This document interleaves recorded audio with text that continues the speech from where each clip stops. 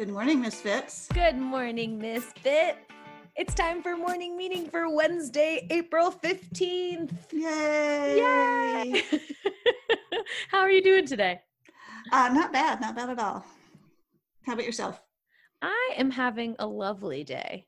My husband was asking me today, he was like, why are you in such a good mood? It's like, I have absolutely no idea. That's where I am today. If you look at it too hard, it might go away. So I'm just gonna ride, just roll with it. I'm in a good mood. Someone answered our riddle correctly yesterday. Oh, good. Yes. So if you remember, it was a window cleaner is cleaning a window on the 25th floor of a skyscraper when suddenly he slips and falls. It's because he's inside. He's cleaning the window from the inside. So when he falls, just falls down on the floor. The tricky one. It's like the Yellow House one. Yep, for sure. Lulls you into a false sense of security. Yeah. Knock, knock. Who's there? Voodoo. Voodoo who? Who do you think you are asking all these questions? I feel like you need to have like a little accent there. Asking all of these questions. Yes. I tried to do it more, but then it didn't work. We've tried a lot of different jokes, and I feel like the knock knock ones are the best. Yes. You just can't beat a good knock knock joke.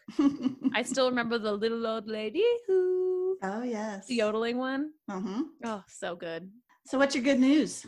I got a care package in the mail from my friend Kit. She is a book nerd like me. You might recognize the name Kit on Lit because she is one of the regular guests on the Wow in the World podcast. I know very famous, exciting people. What can I say? Wow. And she made me a mask. Mr. Fitz and I are following CDC guidelines and wearing masks in public to protect anyone that we interact with.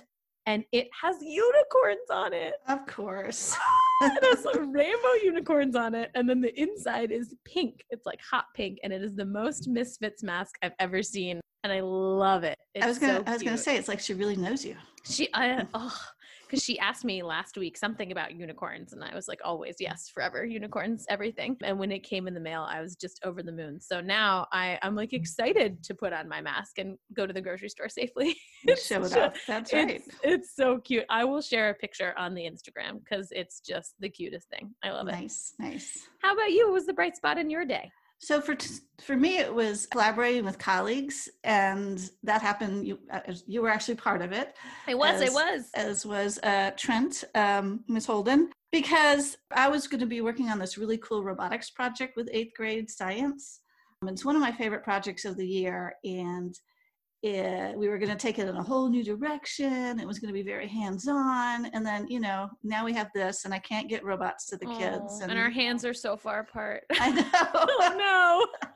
So I was, pretty much bumming about that. But you and she were willing to brainstorm and think of some different things we could do. And now I'm excited about the project again. It's using some things that we actually took to MozFest, the robot zine, which I'm guessing this challenge will come up in this podcast at some point. I hope so. And getting the kids thinking about robotics and sensors and making it across divisional so we get K through 8th grade involved in it. So now I'm excited about the project again, and that's because I have awesome colleagues. And I'm most excited about the fact that you're taking something that would have been amazing and very fun for 8th grade, and now it's going to be really fun and exciting for all of the grades.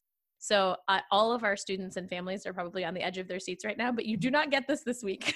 Next week. We have to plan weeks in advance. But next week, watch out, especially K through 4, watch your library media specials choices because there's some robot action coming at you. We'll be collaborating with the 8th graders. I'm really excited about that too.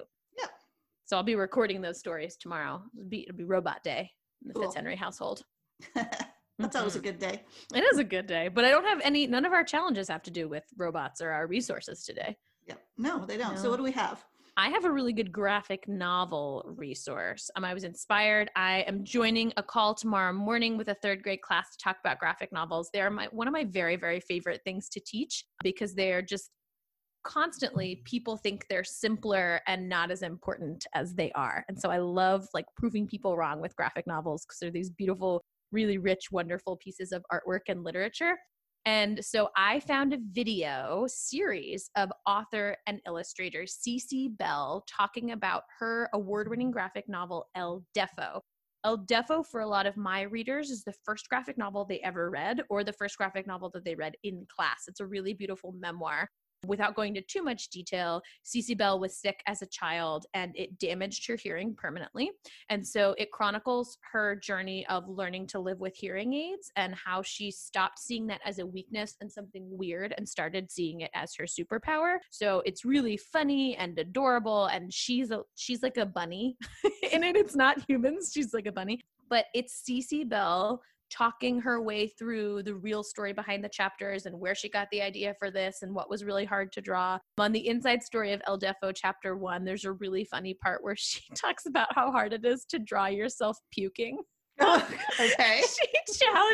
She says, if you want a fun challenge, draw yourself and then draw yourself puking. So that's one challenge for the day. It will not be our challenge for the day. But Cece Bell is really cool. She's very easy to listen to. And I know so many readers that are super fans of this book. So if you love El Defo, this gives you a peek into how she created it. I really loved it. So we'll link the inside story of El Defo chapter 1 on our resource page. And then if you enjoy it, you can kind of go down that rabbit hole and learn all about the behind the scenes stuff of El Defo. That sounds really cool. The resource I found is actually from our local Ix Art Park. There is somebody doing something called the Daily Creature. There's always such cool stuff going on around the Ix Art Park. I know. It's just like a fantasy world.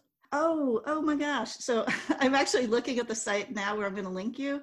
The guy who's doing his name is Joe, and I Facebooked him saying, hey, we're going to highlight your resource. You want to talk to us? And he just responded. So we actually might have him on to share about this. Oh, that'd be so cool. But Monday through Friday at 2 p.m., he's sharing an animal-themed tutorial on sculpture and illustration. And this week is all about underwater. And so yesterday he started working on a shark and a dolphin and what he calls a clayquarium. Whoa. Yeah, and it's really fun. He's funny, and it's really cool. The other cool thing about Ix Art Park is it's actually a resource for people who are having trouble getting internet access. It's got a nice big parking lot, and you can go sit in it and get a really nice internet connection. That is so valuable. Yeah. I see that he's creating sculptures, which means he's probably using Play-Doh. So one thing I'm going to add, Play-Doh, if you can't access it right now, it's very easy to make at home with ingredients that you probably have in your pantry. So I'm also going to find a homemade Play-Doh recipe and link that under the resources. So if you want to create some sculptures along with Joe, you have an easy way to do that from home and don't have to buy anything new. Great. So what's our challenge? Our challenge today comes from Miss B, who was a guest. Oh gosh, was it 2 weeks ago now? 3 weeks ago? Yeah. What's happening? I don't know. She was our hilarious Kiwi STEM expert who gave us the House of Cards challenge. And she sent me this link to the Dyson Foundation. Dyson as in James Dyson. He's the one who makes the very famous vacuum cleaners. And he has put together a series of challenge cards, STEAM challenges for kids and families for you to work on at home. I like these challenges because they use materials that you most likely already have in your home, and they're super interactive and can be interpreted a bunch of different ways. So I'm looking at the website right now. It's a balloon car race, make and race a balloon-powered car.